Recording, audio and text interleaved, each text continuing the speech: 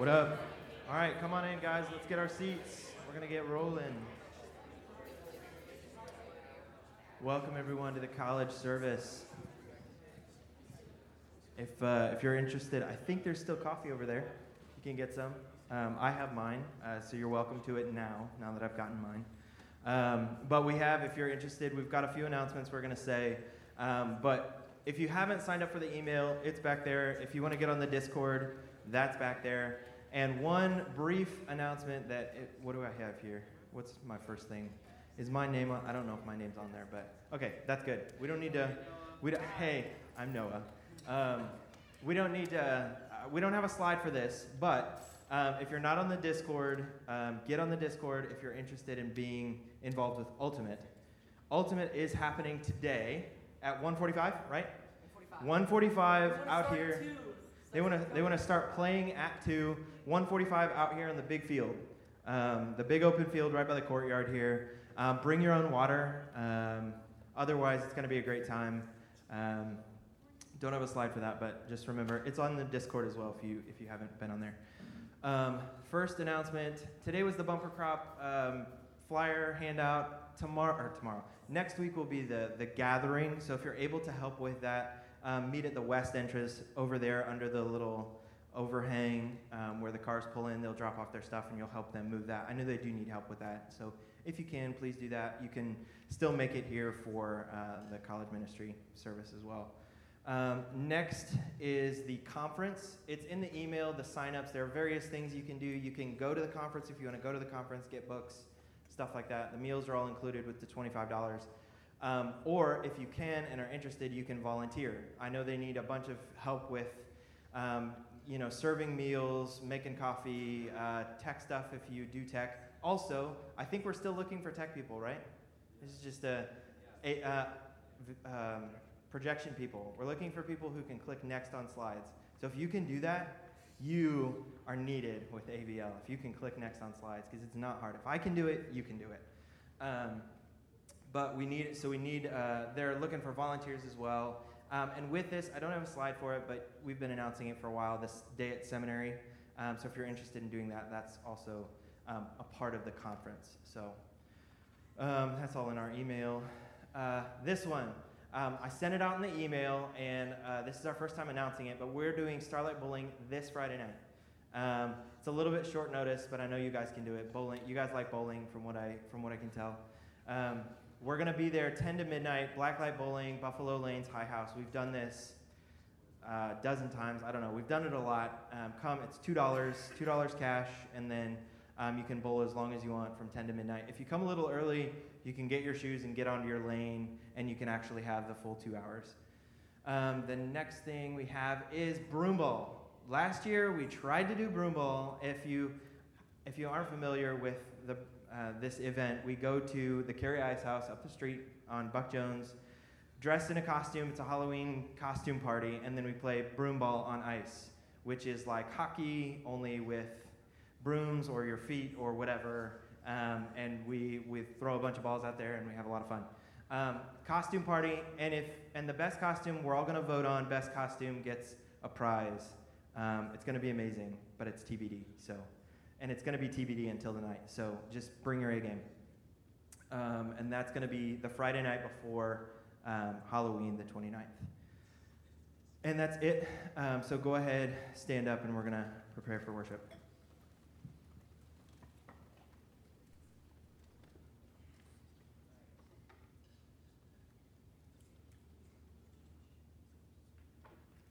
Check. Hey. The call to worship this morning comes from Psalm 98, and it says this: "O sing to the Lord a new song, for he has done marvelous things. All the ends of the earth have seen the salvation of our God. Make a joyful noise to the Lord, all the earth. Break forth into joyous songs and sing praises. Let the seas roar and all that fill it, the world and those who dwell in it. Let the rivers clap their hands. Let the hills sing for joy together before the Lord."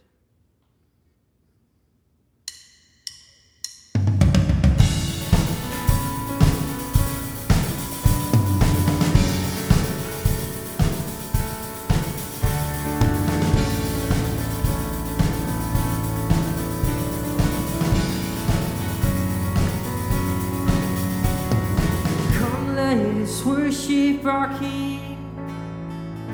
Come, let us bow at His feet. He has done great things. See what our Savior has done. See how His love overcomes. He has done great things. He has done great things. Oh, hero of heaven, you conquer the grave. You free every captive and break every chain. Oh God, you have done great things. We dance in your freedom, awakened and alive. Oh Jesus, our Savior, your name lifted high. Oh God, you have done great things.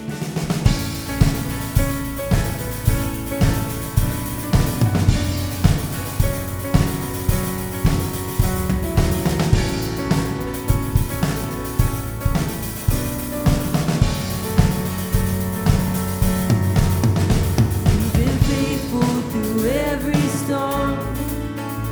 You'll be faithful forevermore. You have done great things, and I know you will do it again. For your promise is yes and amen.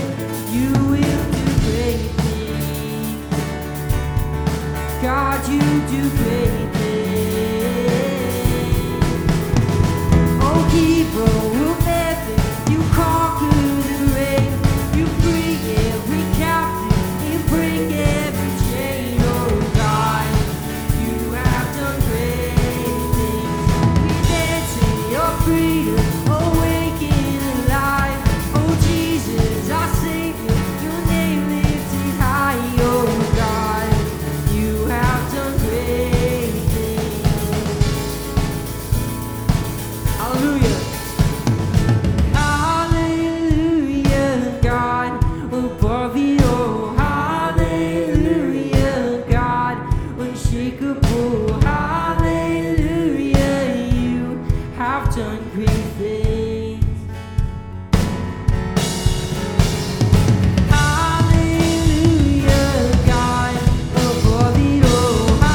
Hallelujah, God, unshakable.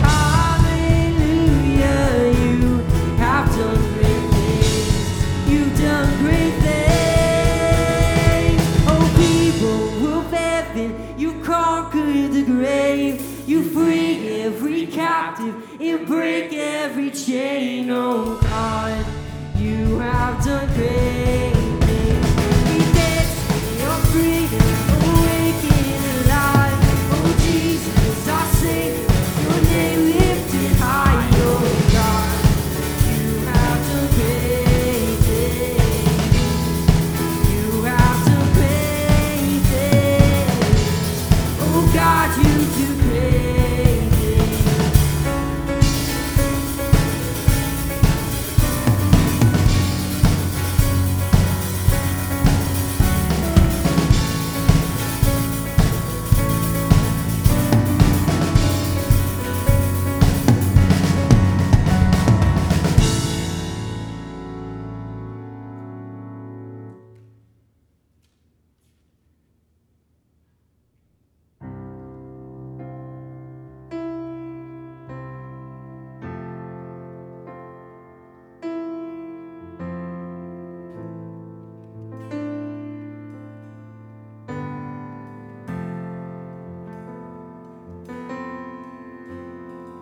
Daily, daily, I surrender.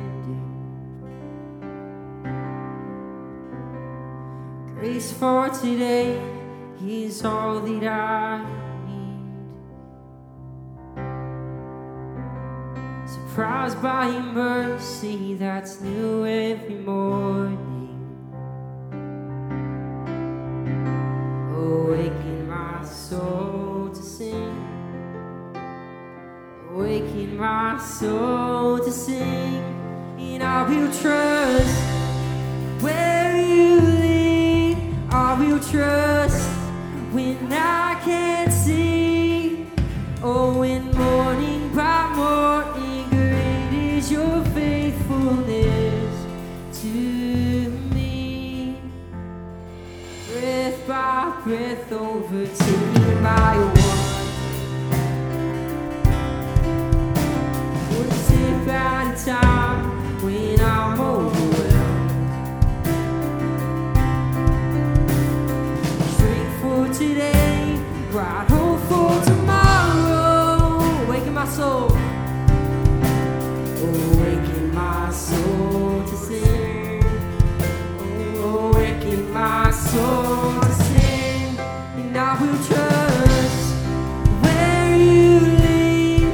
I will trust when I can't see.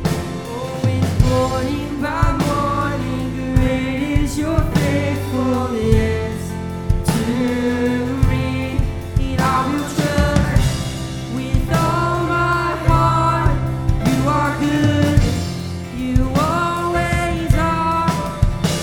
Oh, morning by morning, great is your faithfulness to me. Your fear, be reminded, my future is secure. Oh, my Father, He has spoken, and He keeps His every word.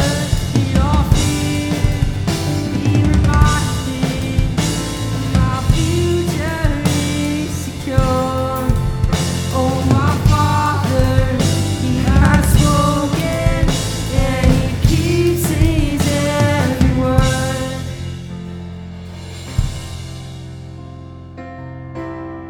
I will trust you. Morning by morning. Oh, morning by morning. I will trust where you lead. I will trust when I can't see. Oh, morning by morning, great is your faithfulness to me. And I will trust with all my heart. You are good, you always are. Oh, and morning by morning, great is your faithfulness to me. Oh.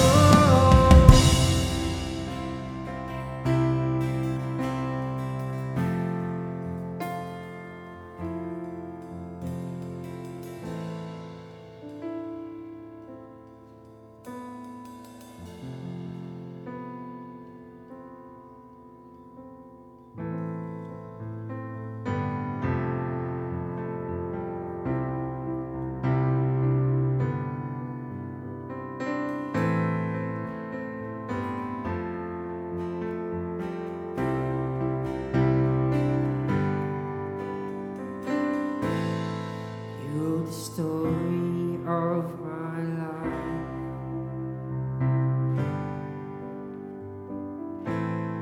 You go before, you fall behind.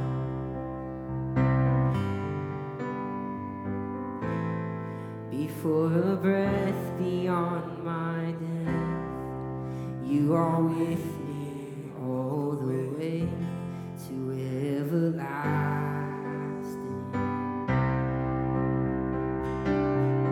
Oh, I can't run, I can't hide. Even darkness sees a light. From the lowest place to the highest praise, you are worthy. Amazing love, how can it be? Far too wonderful for me. And there's only one thing left to sing.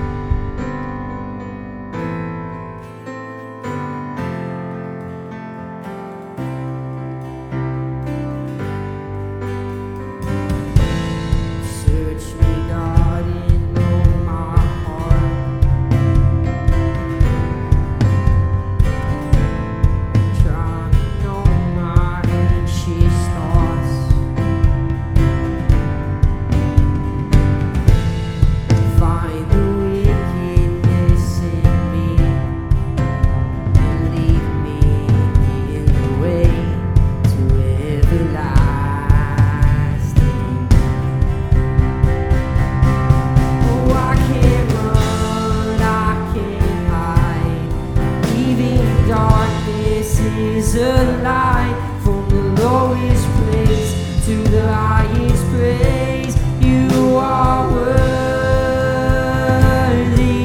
Amazing love, how can it be? Far too wonderful for me. And there's only one thing left to say. You are worthy. And you formed me in my mother's womb. You know my frame, my flesh and bone. I'm wonderfully made. Oh, I can't describe, it's way too high. You see me through and through and call me love. What a wonderful grace. Oh, you formed me in my mother's womb. You know my frame, my flesh and bone. How wonderfully made, I can't describe. Oh, I can't describe. It's way too high. You see me through and call me love. What a wonderful grace. Oh, I can't run, I can't hide. Even darkness is a light. From the lowest place to the highest praise. You are worthy. Amazing love, how can it be? Far too wonderful for me. And there's only one thing left to say. You are worthy. Oh, oh.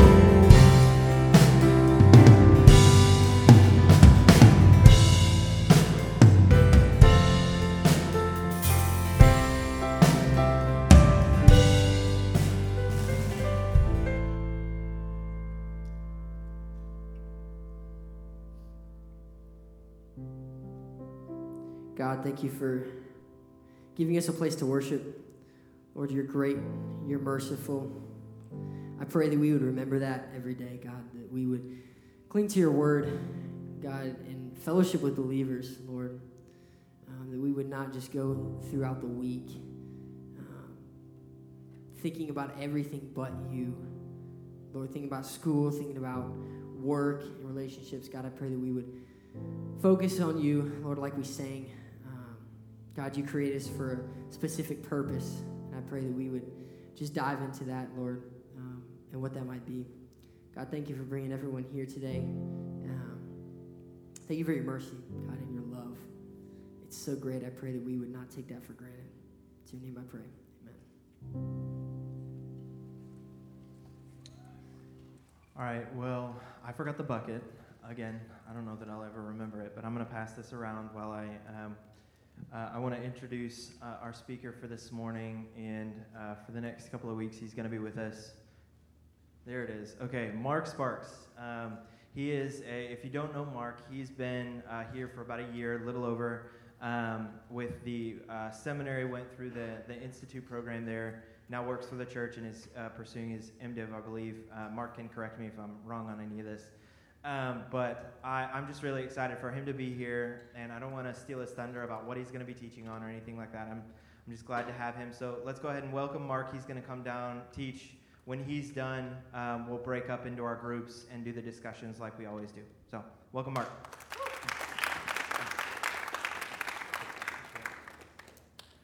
Good morning, everyone. How are you guys doing? I like how close you guys are sitting. This is nice. This is engaged. I appreciate it. Well, as Noah said, my name is Mark Sparks, and I'm excited to be here with you and to have the opportunity to share God's word with you. I want to first give you a chance to open up your Bibles to the verse that we'll be in today. We'll be in 1 Peter 2, verses 9 through 10. And sorry, I got to make sure I click my slides too. Okay. So I'll give you a chance. If you got your Bible or your phone, get to 1 Peter 2, verses 9 through 10. That's where we'll be camped out most of the day. I will be going through other scriptures, but I'm encouraging you, don't try to go and chase those scriptures down as I'm teaching on them. By the time I finish talking about that verse, you won't be there yet. So just stick with me. I'll read through them and make sure that you guys get the information. I'll also have a slide at the end that has any of the verses that I mentioned throughout the message. Now, before I get into this first message of this series, I want to deliver to you today some information, some kind of precursors to the message before we start to dive in. So a little bit about myself, like Noah said, I'm pursuing my MDiv at Shepherd's Theological Seminary. I have a wife and 3 beautiful kids.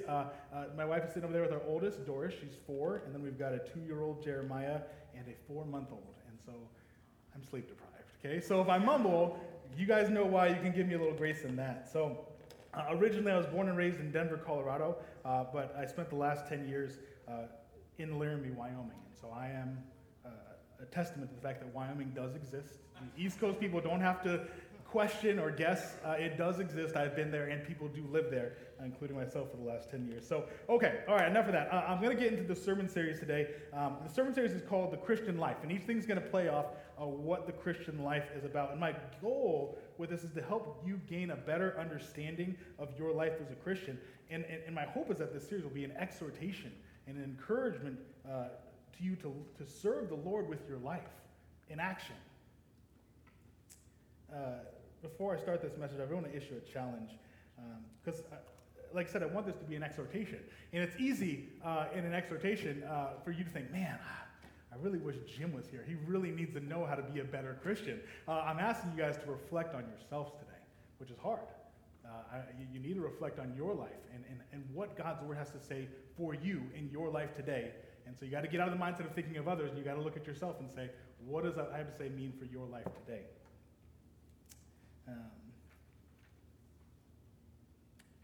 So with that ominous introduction, we're going to get started.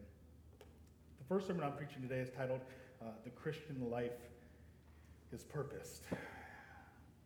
So when we start to think about our purpose as Christians, I think we can make one of 2 significant mistakes. The first mistake I think that we can make is that we can believe that our purpose is somewhere else, right? If we were just able to get that thing, then we'd be able to fulfill our purpose. Okay, and that happens a lot in college. You guys are studying, you guys are going for a certain degree. You're thinking, my purpose is down the road. Once I finish, then I'll be able to fulfill my purpose. Okay, that's the first mistake I think we make. The second mistake that I think we make is that we might believe that we have realized our purpose. Maybe you're serving in a ministry role that you feel you've been equipped for. Maybe you feel like you are in that position now, but you've attached that purpose to worldly things.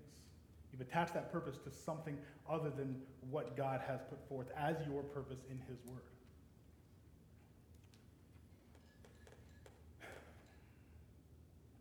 Now, don't get me wrong. These purposes are important. These things you're striving to do to serve God's kingdom are important, and they are purposeful. But as Christians, they're not your ultimate purpose. Okay? If you put your purpose in those things, they can be taken away from you. The minute you lose that job, the minute you aren't able to serve as a minister, or maybe be a spouse, whatever you feel you're being called to do, when that goes away, your purpose is gone. So you need to attach your ultimate purpose to God's word and what He has purposed from you. Your ultimate purpose is not derived from a worldly function or role, and your ultimate purpose is not off in the distant future or lurking in your past. Your ultimate purpose as a Christian has already been actualized, and you have been called to fulfill your ultimate and most important purpose today in whatever circumstances you are currently in. I don't think you understand how incredibly purposed your life is right now in your life. And so we're going to go to 1 Peter today to draw out that purpose and understand what our purpose is as Christians, and ask you to turn with me there if you haven't already. Hopefully you guys can see that okay. I try to squeeze it all in there, okay? So 1 Peter, I'm going to read this for you real quick. But you are a chosen race, a royal priesthood, a holy nation, a people for God's own possession, so that you may proclaim the excellencies of Him who has called you out of darkness into His marvelous light. For you once were not a people, but now you are the people of God. You had not received mercy, but now you have received mercy. So these verses can be divided into 3 different sections. The first little chunk gives an identity marker for Christians. So it says, you're a chosen race, You're a royal priesthood. You're a holy nation. You're a people for God's own possession. Those are your identity markers as a Christian.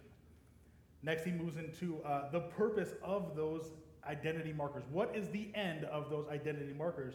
And so it's that you may proclaim the excellencies of him who has called you. Okay? And the last section gives the before and after of those identity markers being given to Christians. It is out of darkness into his marvelous light. For you were once not a people, but now you are the people of God. You had not received mercy, but now you have received mercy. So we're going to be looking at this verse in 3 different sections, and I'm going to go out of order, and that's going to probably stress someone out here, but I promise that it has purpose to it. We're going to start with the second section here because we want to really understand our purpose and what we are called to do, or why we have these identity markers. So we have these 4 different identity markers so that we may proclaim the excellencies of God. And so to better understand this purpose, we have to understand what it means to proclaim the excellencies of God, because that is why we have these identity markers. So the word used in the Greek here for proclaim is exangelete. And different translations have translated this word differently. So the NASB, the ESV, and the CSB, they translate this word as proclaim. The NIV also translates this word as declare. And so when you look at these words, proclaim and declare, we tend to picture just a mere verbal activity, right? That's kind of the connotation that I understand. I'm proclaiming something to you right now. I'm declaring something. It's just a verbal activity. However, contextually, I think it can be shown that a mere verbal activity telling of God's excellencies is not the full force of what Peter was hoping to communicate here. I think contextually, Peter is not saying that those 4 identity markers are given to Christians for the sole purpose of telling of God's excellencies. These 4 identity markers are given to Christians so that they can demonstrate God's excellencies. One commentator I looked at noted that Christians should live so that their heavenly Father's qualities are evident in their lives. They are to serve as a witness of the glory and grace of God. So our purpose is not strictly to tell of God's excellencies, though that is an important aspect of what we do, and that is built into these identity markers. We're also called to demonstrate God's excellencies. And we can see this if you go down just a few verses in 1 Peter. After giving these identity markers and purpose, Peter exhorts Christians in verse 12. He says, "Keep your behavior excellent among the Gentiles, so that in the thing in which they slander you as evildoers, they may, because of your good deeds, as they observe them, glorify God in the day of visitation." So other translations have also translated this word, exangelete, with this demonstrative element of showing forth or showing the excellencies of God.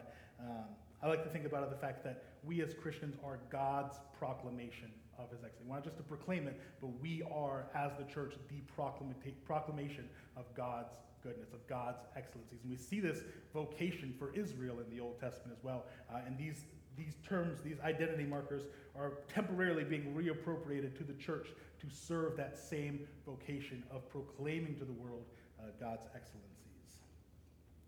So with this understanding, we can move forward to look at these 4 different identity markers and understand how this purpose is fulfilled in these 4 different identity markers. And so these four identity markers are wrapped together quite a bit, but I'm going to deal with each of them pretty individually.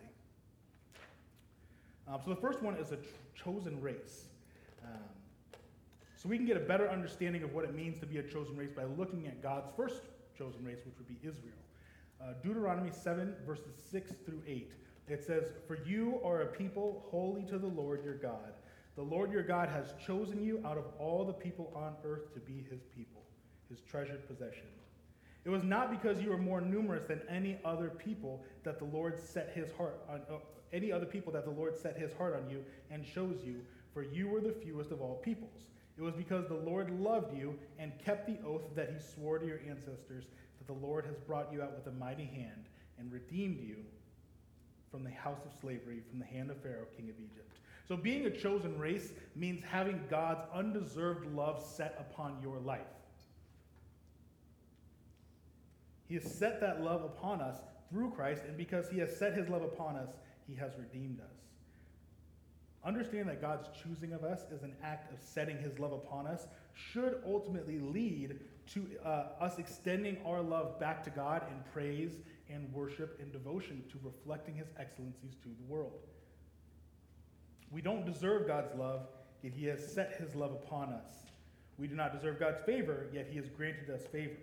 We do not deserve God's mercy, yet he has given us great mercy through the atoning work of Christ. And this understanding of what he has done in choosing us, making us a chosen race, it should cultivate a love and a loyalty to God that is unlike any love and loyalty that this world can even fathom. As a chosen race, our purpose as Christians is to love and worship God with all of our heart and all of our soul and all of our mind, and to proclaim his excellencies in making us a chosen race to the rest of the world. The next identity marker is a royal priesthood. As a royal priesthood, we find how we show forth the excellencies of God just a few verses up in 1 Peter 2, verse 5. He says, "You also, as living stones, are being built up as a spiritual house for a holy priesthood to offer up spiritual sacrifices acceptable to God through Jesus Christ." So in that verse, we see that as a royal priesthood, our purpose as Christians is to offer spiritual sacrifices. But what is a spiritual sacrifice? What does it mean to offer a spiritual sacrifice? So one commentator noted that in this verse, spiritual sacrifices is a likely reference to a holiness of life, and he draws a connection to 1 Peter 1, 15 through 16, where it states, "But like the Holy One who called you, be holy yourselves. Also in all your behavior, because it is written, you shall be holy, for I am holy." Our spiritual sacrifice to God as royal priests involves being holy as God is holy. This includes making offerings of righteousness in our life to God in every area of our life. Hebrews 13, 15 through 16 says, "Through him," and this is referring to Christ, "let us continually offer up a sacrifice of praise to God. That is the fruit of the lips that give thanks to his name, and do not neglect doing good and sharing, for with such sacrifices God is pleased." In our spiritual sacrifices, we are making an offering of God, an offering to God with our actions. Romans 12:1 says, "Therefore I urge you, brethren, by the mercies of God, to present your bodies a living and holy sacrifice acceptable to God, which is your spiritual service of worship." Because of God's mercy, we are to present our bodies as a living and holy sacrifice. And we have to understand, in Hebraic thought, they're not talking about the physical body. In Hebraic thought, they're thinking of the entire person. It's not just the body. It is giving over your entire person and life to the purposes of God. You are to offer spiritual sacrifices in every extent of your life. It's not limited to a small checklist of things you've got to do. Your whole life should be given over to God in spiritual service. We make these spiritual sacrifices because of the mercies that we have received and because he is worth it. And he deserves everything we have to give him. He deserves everything we have. He deserves our whole life. In offering spiritual sacrifices to God in every area of our life as a royal priesthood, we proclaim to the world that he is worthy.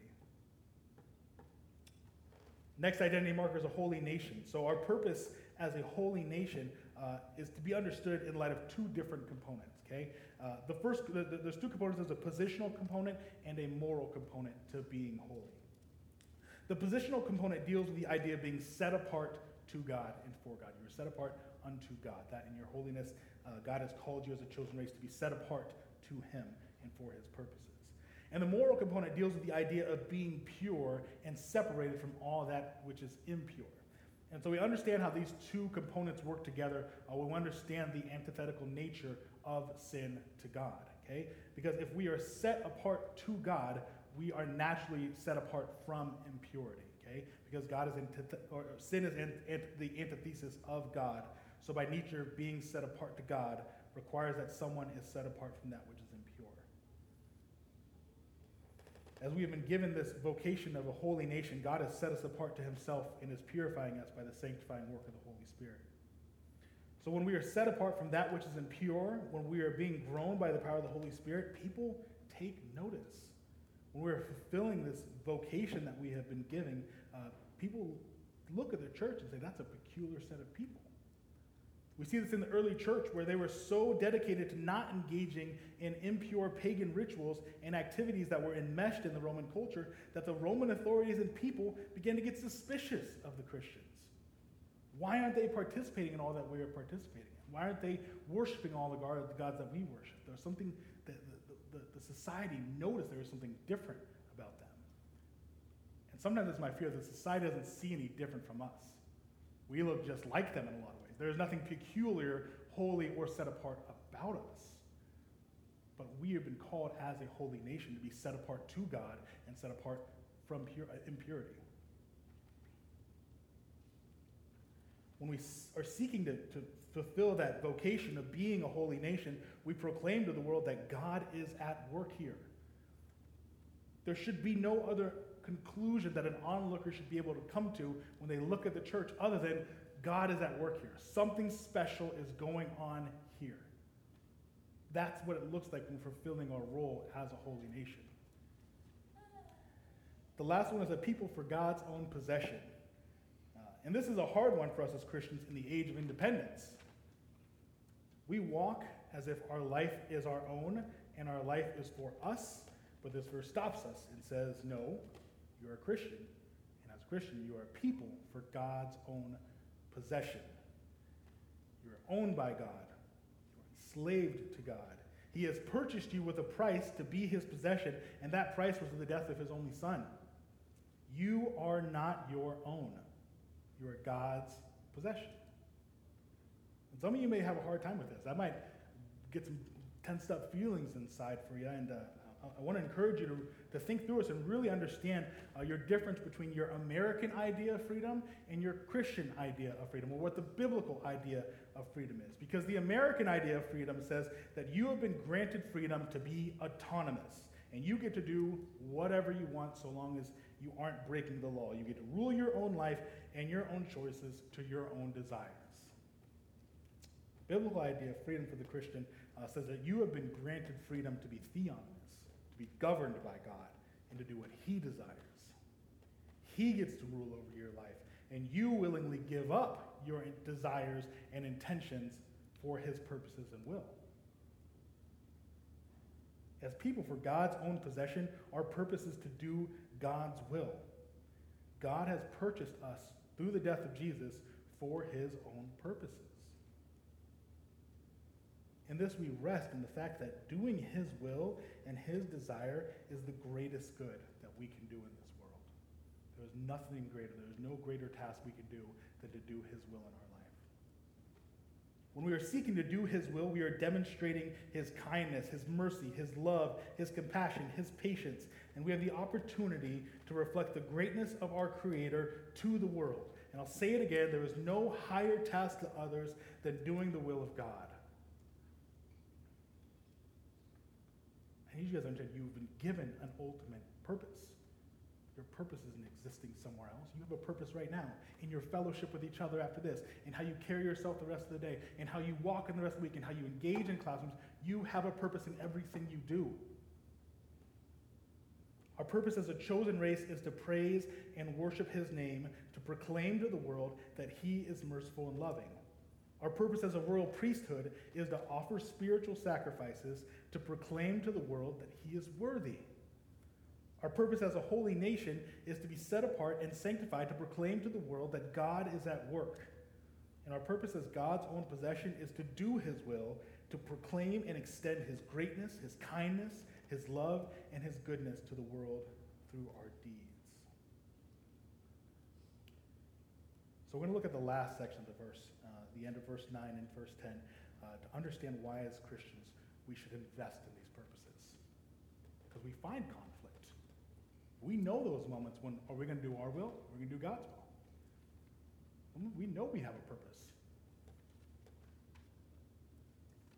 Maybe you've thought to yourself in the past, and I know no one would say this out loud, but maybe you've thought to yourself, I've put my faith in Christ. My sins have been paid for. I'm going to heaven. What does it matter what I do? Like I said, maybe you don't say that out loud. I couldn't imagine anyone would tell me that after the service. But my concern is that we often live like that, myself included. I was talking to someone before this that when I was writing this, I was like, man, I really should listen to what I am saying because I struggle with this as well.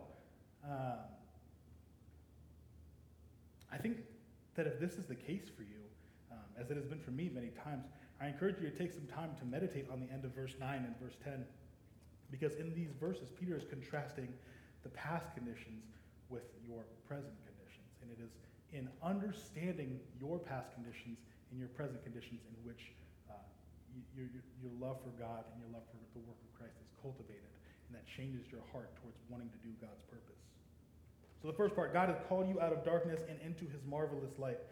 And so throughout these messages, I'm a pretty open guy. You're going to get to know some personal things about me, and I'll try to throw some stuff in there.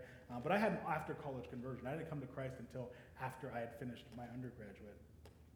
So I have a very, very distinct memory of what my life was like before Christ. I remember very specifically what it was like in that darkness. I remember the futility. I remember the pain and the misery and the seeking the world to rectify it and finding nothing but emptiness. I remember what that was like. And now that I'm by God's grace in Christ, I can directly contrast the light with the darkness in a very tangible way. But not all of us have that same experience. Some don't have that vivid memory of the darkness. Some of you might have came to Christ early in life or have never been apart from the church.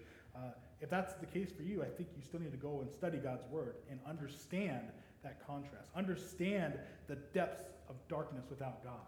Okay? Understand the light that you've received and the riches of his glory that you've received in Christ. When you understand this transition from utter darkness to marvelous light, it'll help you understand why God is worthy of your entire life. You were once not a people, and now you are the people of God.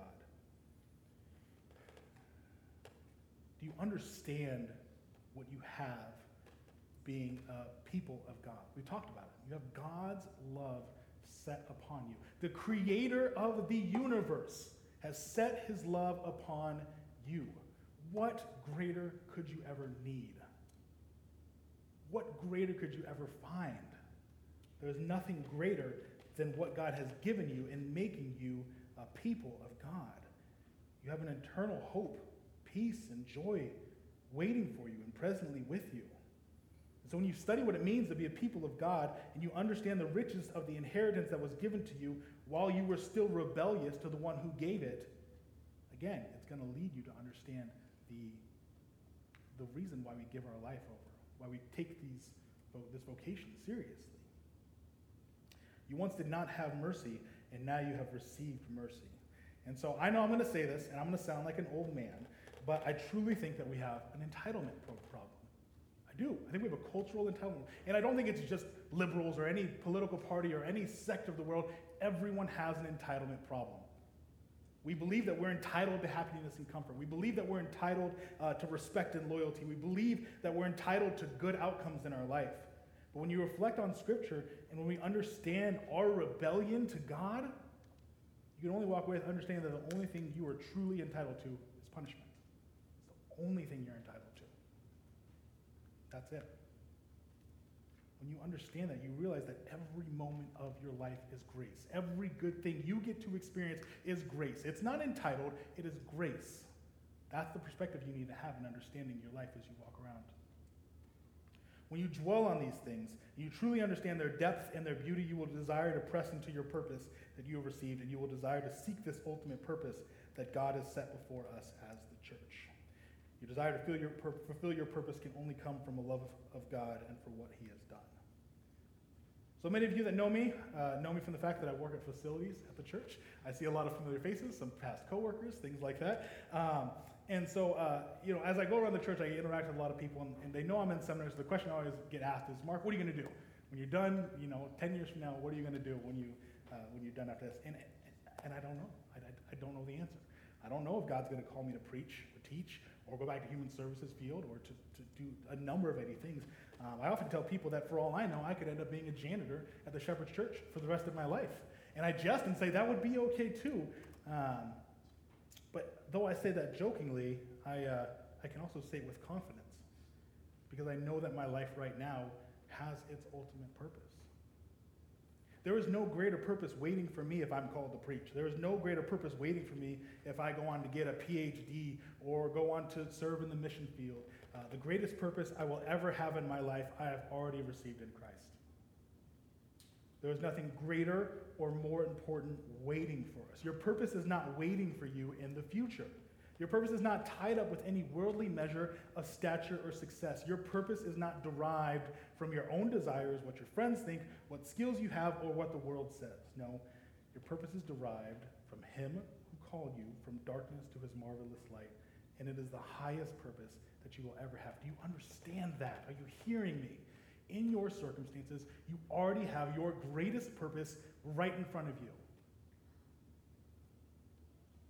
He has called us as a chosen race to proclaim to the world that He is merciful and loving. He has called us to a royal priesthood to proclaim to the world that He is worthy. He has called us to as a holy nation to proclaim to the world that He is at work. And He has called us as a people for His own possession to proclaim and extend His greatness, His kindness, His love, and His goodness to the world through our deeds. What would your life look like if you treated every moment you had with the weight and importance that it does have? What would your life look like if you sought to make every moment an opportunity to offer a spiritual sacrifice to God? What would your life look like if you took this Christian vocation seriously?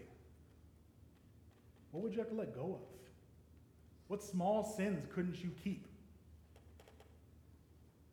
Where would you have to give more of your time, your energy, your money, your heart?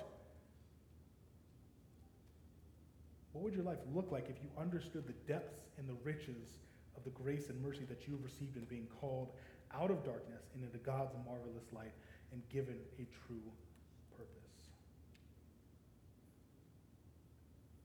If you are in Christ, I want to encourage you to walk according to the purpose that you've been given.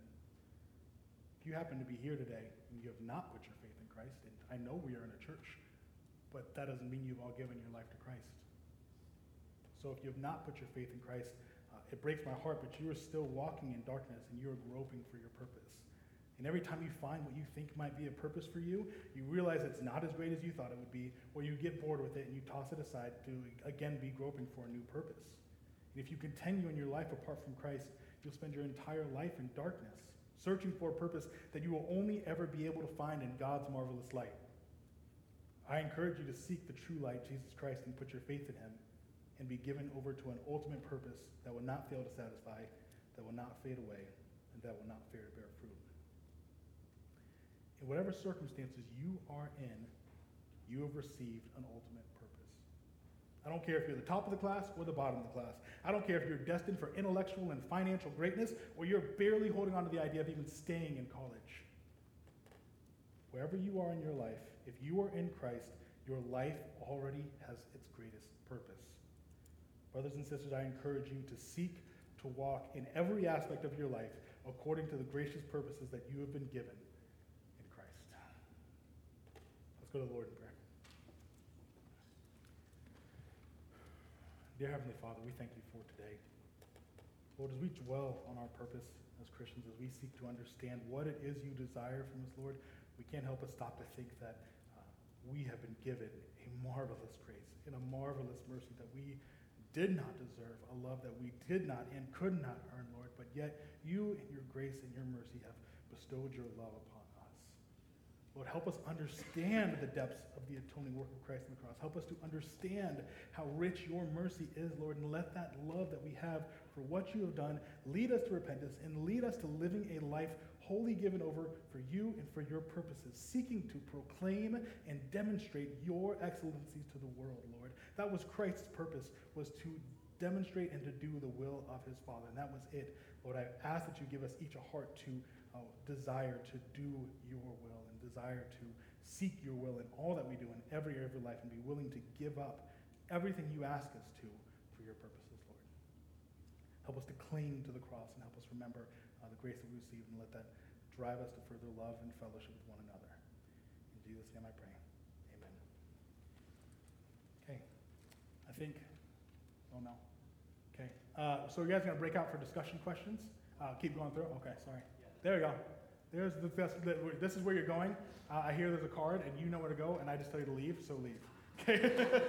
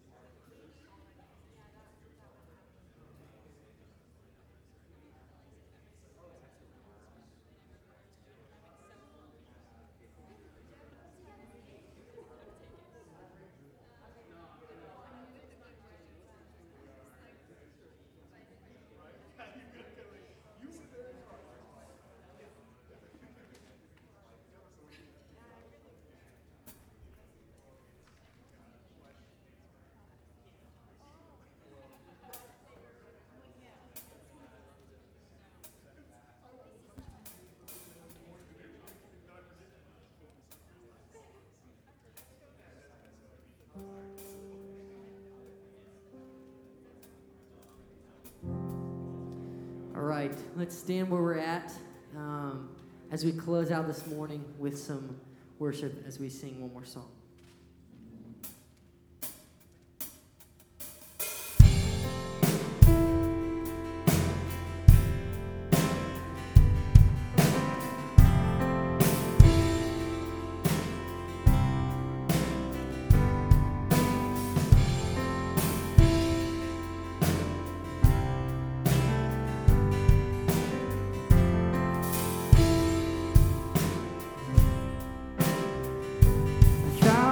Times I still your mercy remains. Should I stumble again, still I'm caught in your grace. Everlasting, your light will shine when all else fades. Never ending, your glory goes beyond all fame.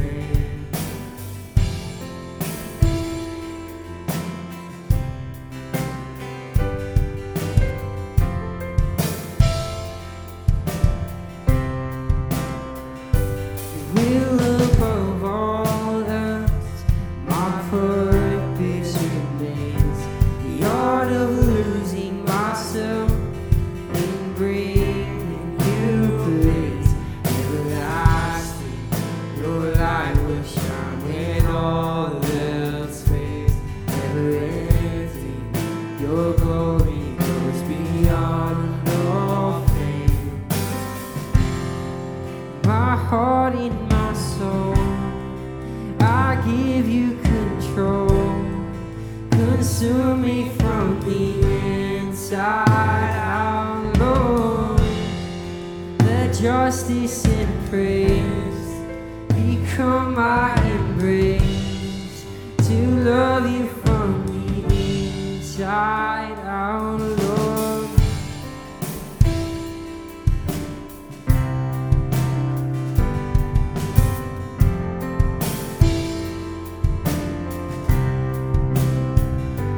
Will above all else in my purpose remains, the art of losing myself in bringing you praise.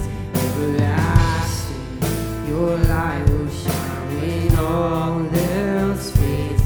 Never ending, your glory goes beyond all fame. My heart and my soul, I give you control.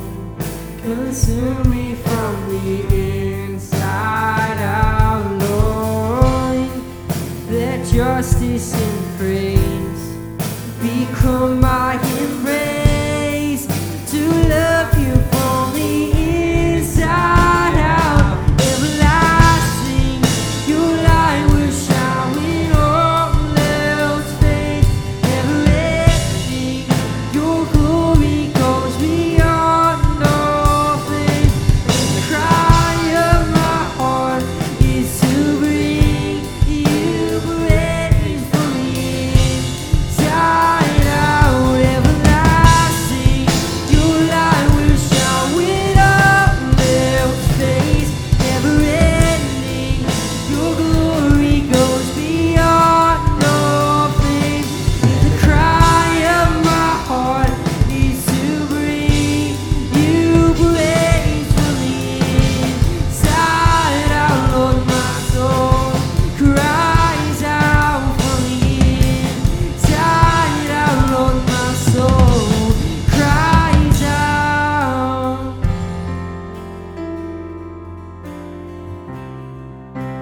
Guys are dismissed.